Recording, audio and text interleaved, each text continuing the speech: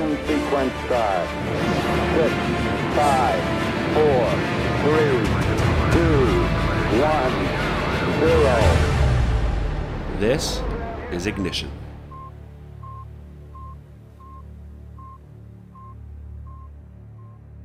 Welcome to Ignition, a radio show and podcast for the new evangelization. I'm your host, Dr. Chris Bergwald. And I'm Father Andrew Dickinson. And we want to launch your own efforts to explain the Catholic faith and to invite others to live it. Before we get into today's topic, we want you to know that we love listener feedback. So if you've got questions about today's episode, or if you've got ideas for future episodes, please contact us. You could email us. The email is ignition@sfcatholic.org, ignition@sfcatholic.org. You can also tweet at us. The Twitter handle is @sfdiocese, SFDIOCESE, and the hashtag is Ignition.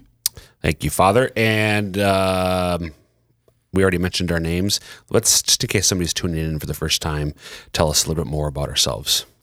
Well, I'll speak for myself. Thank you. Okay. I'm Father Andrew Dickinson, a priest of the Diocese of Sioux Falls for starting my 12th year. Starting my 12th year. I'm the pastor at St. Paul's in White, just starting my 9th year there, as well as my 9th year then as the director of the Pope Pius XII Newman Center, serving the campus of South Dakota State University. And I'm Chris Bergwald. I am the Director of Adult Discipleship and Evangelization with the Diocese of Sioux Falls. And then more importantly, I am Jermaine's husband for nigh on 18 years. And we have 5 children, all of them born and bred in Sioux Falls, South Dakota. Although neither Jermaine nor I hail from this state, this is where we find ourselves by God's providence, and this is where our children are, therefore, from. Welcome. Thank you very much. Yeah. It's good to be here. You're not a Dakotan, but you're the parents of Dakotans. Exactly. Yeah. How long do you have to live here to be a Dakotan? You tell me. Yeah, I don't know. know. I think we've touched on this a little bit before. Yeah, my dad experienced something like that when he was running for a city council in Yankton. Yeah. Yeah, that's right. So speaking of being in one place for a long time, Father's like, what? I told you. This is we're beginning the close of a significant age of Ignition since August 11th, 2010. So, 7 years ago, Father Dickinson has been my faithful co-host since episode 17 of Ignition. This one that you're listening to today is 319. So, while Father hasn't been at each of the 302 episodes that we've recorded, I'm no Cal Ripken or Lou Gehrig. He's been with most of them. Sadly, Father is going to be departing. Father, why? Because Dr. Bergwald kicked me out. No. Lies. He got tired of my berating him for his apparent lack of biblical knowledge. Thank you. No, I just need to focus a little more on some of the college and parish ministries and just with workloads and things like that. Just felt like it's time to make a step back. And also because there's other great priests and other resources in the diocese that could probably do a much better job than me as well. And good to give them a chance to have the joy of speaking to listeners together with Dr. Bergwald. That was some great sucking up, wasn't it? That was some great sucking. But you don't need to do because we're coming to the end, but I'll take it nonetheless. So we'll just be mentioning this just these last few episodes. And the reason I want to is not only say goodbye for people to know so they're not shocked here in a couple months when, where's Father Andrew? But also because we want to... If they have any goodbye topics, I always want to ask this topic. We never ask this topic. Ask the topic. Ask the topic now. Do it now. Stat. And then we're open to... because this is a good time to reevaluate how we do Ignition. So listeners, if you have any thoughts on format, if you have any thoughts on guest co-hosts to try to replace Father Dickinson, I'm happy to entertain all of those things. Yes, Father Dickinson. I just had a wonderful realization. Yes. I could be an occasional guest. You could. I thought of that. Yeah. I've thought of that. We have occasional guest co-hosts, so Father can still... It's like episode 400, I would hope that you'd be able to come back for. Maybe. Yeah, we can look at my schedule. Have your people call my people. We'll get her done. So, Father gave the email and Twitter handle earlier, ignition@sfcatholic.org, SF Diocese, #ignition on Twitter. So again, for ideas, if you got to get a question in before Father departs as a regular co-host, or if you've got thoughts on how we can tweak Ignition or ideas for co-hosts, please send them our way. Or if you have some topics that you want addressed after I'm gone. Yeah, please. Now that he's gone, I want to know someone else's opinion on this. Yeah, we're gonna get a second opinion. Speaking of sending in your questions, today's episode is actually going to be, or is, from a question from one of our listeners that was sent along to us just a couple weeks ago. So this is not by email. It was a conversation I had with somebody, so I don't have the question exactly right. But it's something along these lines. But we'll give it a shot. So when you think of something like cosmetic surgery, plastic surgery, that sort of thing, the question basically is, when does a desire to beautify myself cross over into the sin of vanity? So beautifying myself is not intrinsically a bad thing. The fact that I shave, or Father trims his beard in his case, is not a bad thing. Personal hygiene, that sort of thing, not a bad thing. But it can cross over into the sin of vanity. And so there's a question there. How can we be mindful of that? How can I be attentive to my desire to beautify myself to ensure that I'm not crossing over from good self-care, for lack of a better word, into the sin of vanity? Yeah, and it's even as you bring that up, a lot of things hop into my mind right away. First of all, it's a question from a careful conscience. Yeah, someone who wants to make sure that they don't run afoul of sin, which is a good thing, and it's a good question to ask that. So it's not a question to be easily dismissed. Nope. Oh, you're overthinking this or something like that. The other thing that pops into my mind is the history of dirt. This is what I'm going to miss, listeners. Okay, what? Well, just the history of dirt and the history of, one of the most important health inventions of the past century is plumbing. Right, indoor plumbing. Right, indoor plumbing, which we have in South Dakota, if you're listening to this, from the east or the left coast. Do you hear that, my in-laws? But, so, plumbing, but we don't think about that is that it's a lot easier to have cleanliness than we used to. Right. And in some ways, maybe vanity was a different question. Vanity is always vanity, which we'll talk about vanity in its essence. Mm-hmm. But vanity in some of its material aspects has probably changed a bit. Right. Since some of the classic treatments of it, when you had a full bath once a week. Right. And even too, you think about other cultures, you've studied in Europe. Right. And I've studied with Europeans. Yeah. And the American and the European conception of cleanliness and personal care is different. It is different. Yep. Yeah, we'll just leave it there. Yep. Yeah. It's sometimes a surprising thing to Americans. Yeah. We'll put it that way. Very true. Is that fair to say? And listeners, you may have heard the Father alluded to, bathing once a month. This is where the saying "throw the baby out with the bathwater" comes from, because the way that you'd bathe once a month, so the family gets together, dad bathes first, right, then mom, then oldest to youngest, and it's the same water. Right. So the water's getting dirtier and dirtier. Just like your dishes, if you still do your dishes in a sink. Right. So by the time you get to the youngest, maybe the infant, is in there with a lot of muck. And so you throw out the bathwater, you got to make sure the baby's not still in the bathtub because you can't see him or her because of all the dirty water. That's where the saying, throw the baby out the bathwater comes from. So... yeah, but you're right. Some of this is the the question pops into my mind. Who's submersing their baby in the bathtub where they wouldn't see the head of the baby sticking out? But anyways. Full immersion. Anyway.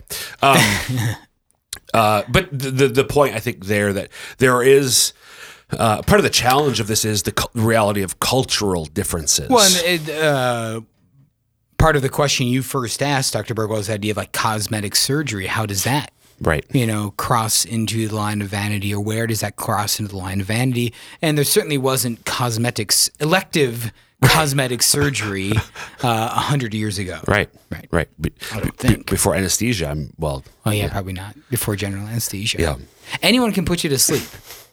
It takes an anesthesiologist to wake you up. Your brother's not an anesthesiologist. No. Okay, but he works with some. He's a surgeon, though. Yeah, right? no, Okay. he's a pulmonologist. Oh, that's right. Lungs. Yep. Yeah. He could have fixed Darth Vader's breathing problems. Once again, these are the things I'm going to miss in a couple months. Every time I breathe. Yes, I am. Sean Connery? Yeah, exactly. So the way we're going to go about this, I think it's always helpful to define terms. So if we're wondering, when does beautification, when does my desire to beautify myself cross over into vanity, we should understand particularly, what do we mean by vanity? Right. Well, then this would be what we might call, if you want to use philosophical language to your listeners, a formal definition of vanity as opposed to a material definition of vanity. Explain that a little bit more. Okay. Well, you're going to fill in probably because I'm the Bible guy, you're the systematic guy. But formal definition of vanity has to do more with the essence of the sin itself. So what's the interior reality, the interior choice? What am I choosing to do? I'm not choosing to just to put these clothes on or buy this set of clothes. Instead, I'm choosing... well, we'll see what that choice is in a moment. Whereas the material definition of the sin just deals with the matter itself. Right. So like you might hear this phrase before, form and matter in terms of sacraments. So the form of, or the matter rather, of the sacrament of the Eucharist is the bread and the wine. Those are the material things that are acted upon in the sacrament. And the form is the speaking of the words by the priest, this is my body, this is my blood. Right. So I might choose to put on this outfit of clothing. That's the matter. But what's my intention? What's my purpose? That's where the form in this case comes in.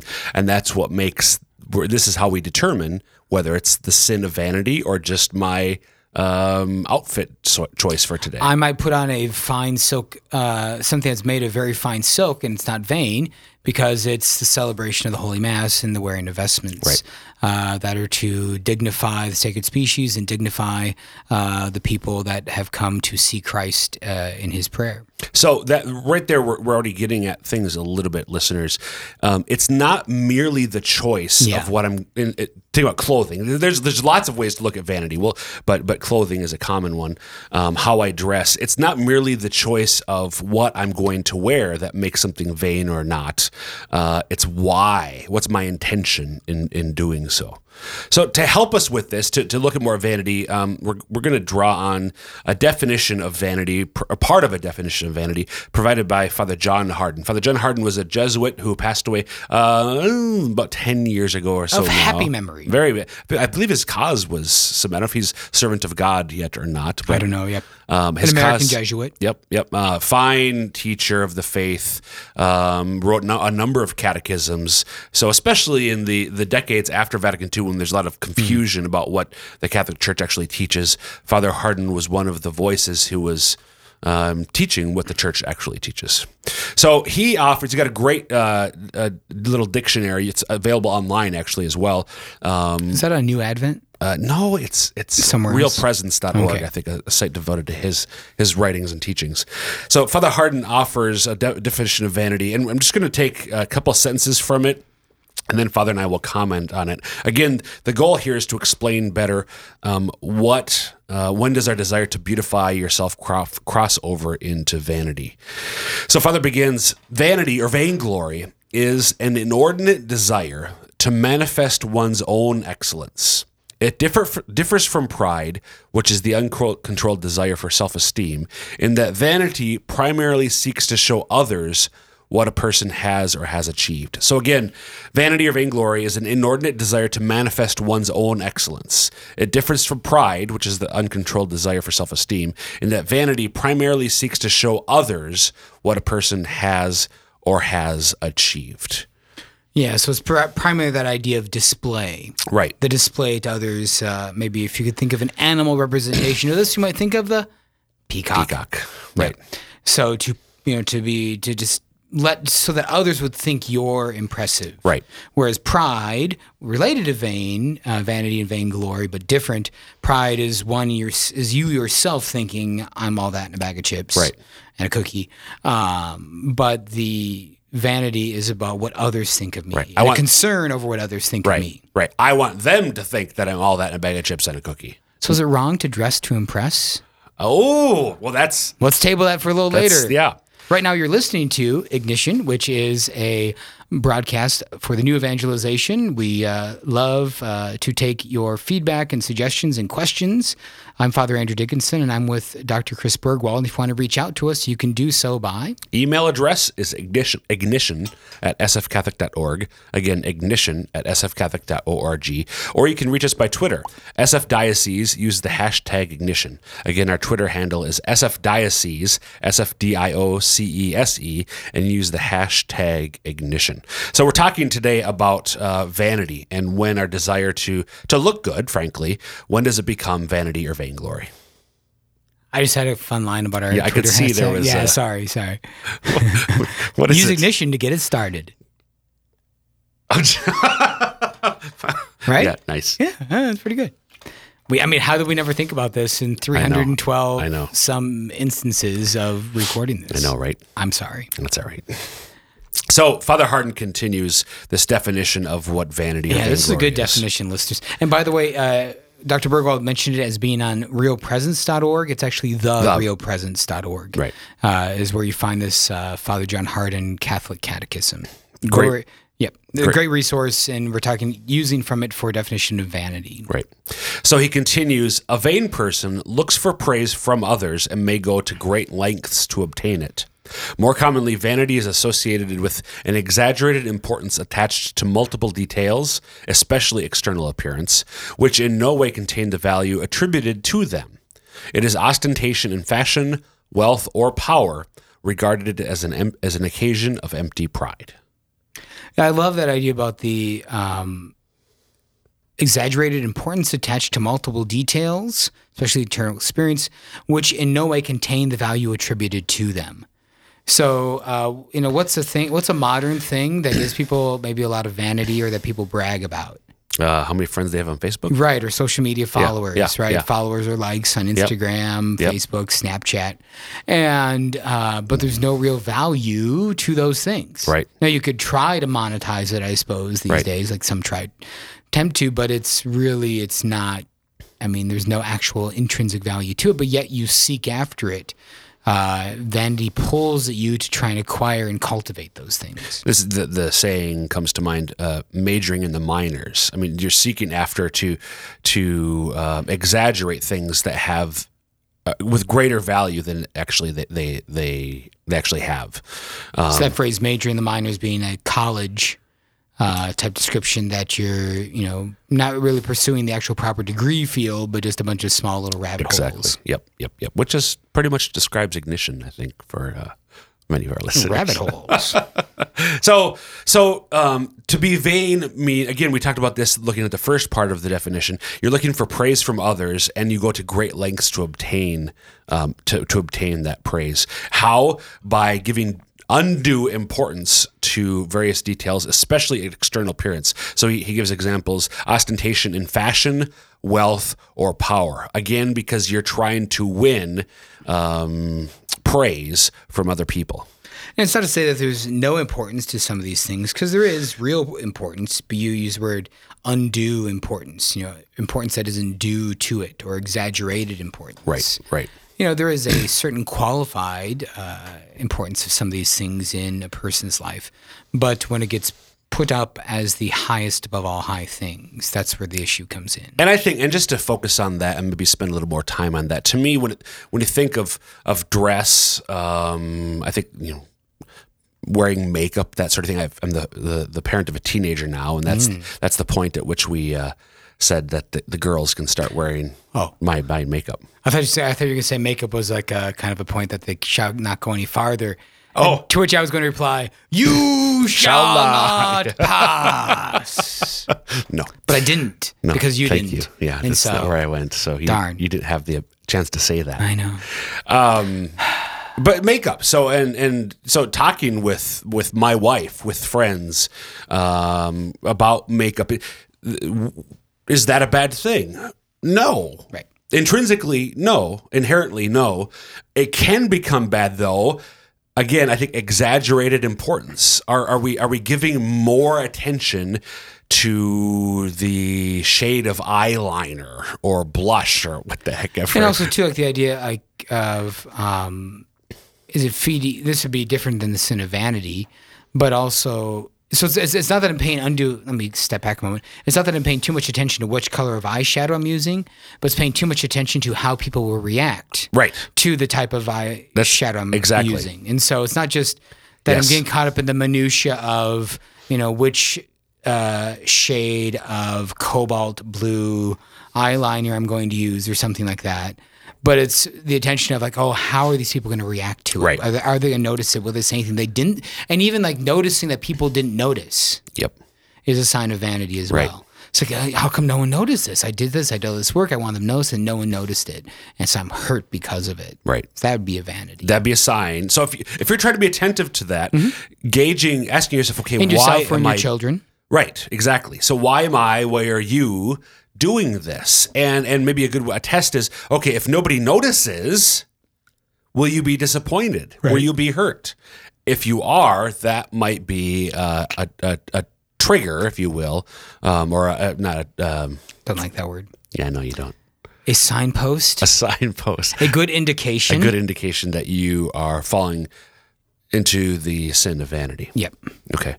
I think too, Father, just going back to sort of the way the question was posed with cosmetic surgery, plastic surgery. Yeah. That, again, I would say cosmetic surgery, plastic surgery in and of itself is not necessarily vain. Right. Again, it's why am I doing this? Exactly. Now, I mean, because you could go into a lot of minutiae on this, but because there are legitimate reconstructive uses of cosmetic surgery and some of the techniques of cosmetic surgery for those who have, lost limbs, for those who have had disfiguring accidents and things of that sort. And so there's, can we use these techniques and abilities in the modern medical sciences to restore what was lost to illness or accident? Well, yes. But especially when it's elective, right, and simply for the sake of cultivating how others appear, or how I appear in the eyes of others. Right. And when what's just the irony of, well, this is true of sin in so many ways, but those people who have really fallen deeply into the sin of vanity, especially when it comes to elective cosmetic surgery, and in the end, they really look ugly. Yeah. There's maybe unkept promises going on, right, of perpetual youth, right, where you've accomplished the exact opposite of what you desired. Yeah, I wouldn't know if I'd say they're necessarily totally ugly, because that's something I want to talk about a little later about, like, what is beauty? Yeah. Because I think they still have the chance to be beautiful. Everyone has a chance to be beautiful, because beautiful is more than just beauty is expressed through the body. But it's not contained or limited to the body. Not limited to, I think. Yeah. Yeah. And so, but the body is how we express ourselves on the world, and so the body is where we encounter what beauty is. Right. But to reduce beauty to just bodily things, right, is an error and a sin in that way. I don't know if it'd be a sin. That'd be a vanity, just reducing everyone in that sense to beauty being just that exterior. Yeah, is it vain to say beauty's only skin deep? I don't know if it's vain, but it's wrong. Right. It's definitely wrong. Right. So why don't we actually, we've only got about 3 minutes or so left in this episode. So why don't we dive into the nature of beauty? Yeah. Because it does relate to this topic. When I was thinking about this, just this past weekend, I had a wedding with a couple, and a very beautiful couple. And one of the things I say to any of my couples who come in for marriage prep is, I ask them, like, what does it take to make a beautiful wedding? Cake and a DJ. No, right? Yep. It takes a couple that's prayed together and a couple that's sacrificed together, especially the sacrifice of chastity prior to the wedding day. And people know when they see those things. They don't know what it is they're seeing necessarily. Right. They've been chaste until the day of their wedding. but their hearts are moved by this interior reality of like sacrifice out of love and union with their spouse, with our Lord in prayer. Mm-hmm. And so I was thinking about that in terms of the wedding, in terms of this thing. And I was struck back to the encyclical title by Pope John Paul II, which has to do with truth and beauty. Remember what that title is? Veritatis Splendor. So do you remember what the first line of that encyclical is? I just looked this up recently. No, not exactly. Do you remember it? Not exactly, but I just know, I mean, like the literal meaning of Veritatis Splendor is? The splendor of truth. And another word for splendor might be? Beauty. Beauty. So the beauty of truth, or even that beauty is the splendor of truth. Right. Which I think might be more fully in that first line of the encyclical. Do you have that there? Yeah, I'm pulling it up right now, so you keep talking while it's coming up. So this whole idea then, so I was talking to these couple about it and on their wedding day, and I was just encouraging with them the idea that, listen, like, whatever beauty is in this day, and it was a beautiful wedding, whatever beauty in this day is a reflection of the truth of Jesus Christ living within you, right, and the way that you try to conform yourselves and submit yourselves to the truth of his mission and of his gospel. This is how the beginning line from St. John Paul II's Veritatis Splendor reads: "The splendor of truth shines forth in all the works of the Creator, and in a special way in man, created in the image and likeness of God." Yeah. So the splendor of truth shines forth in all the works of the Creator, and in a special way in man, the human being. That's just a beautiful line. The other thing I like about this idea is reconnecting beauty and truth. Right. We've mentioned this before in our focus on things like the four transcendentals, goodness, beauty, truth, and unity, and how in our world we chase after some things and disregard others, right, or unmoor them from their metaphysical bases. But it's a wonderful thing to reconnect beauty and truth. Amen. Yeah. So I think just as what does this have to do with cosmetic surgery or something? Oh, Father has a thought. Well, we had a line we were going to bring up before the episode's ended, but now we don't have a choice, especially with me stumbling for 5 seconds on that. Okay. And I forget what it was. So look up Father Hardin's definition of vanity. There we go. This hasn't been helpful. And with that, we will wrap up this episode of Ignition. Matt, I hope this has been helpful for you. Again, you can email us ignition@sfcatholic.org or tweet us, sfdiocese, use the hashtag Ignition with any questions or ideas for future episodes. And until next time, dear listeners, may Almighty God bless you, the Father, the Son, and the Holy Spirit. Amen. Amen. Thanks for listening. You can find archives of this and past episodes online at sfcatholic.org. Click on Media and then Audio Files. You can also subscribe to the Ignition podcast in the iTunes Store. Remember to tune in every Thursday afternoon at 2 p.m. on Lamb Catholic Radio at 91.3 FM in Hartford and 104.3 LPFM Juan Diego Catholic Radio in Sioux Falls and on 88.9 FM in Ipswich and Aberdeen, or online at lambradio.com.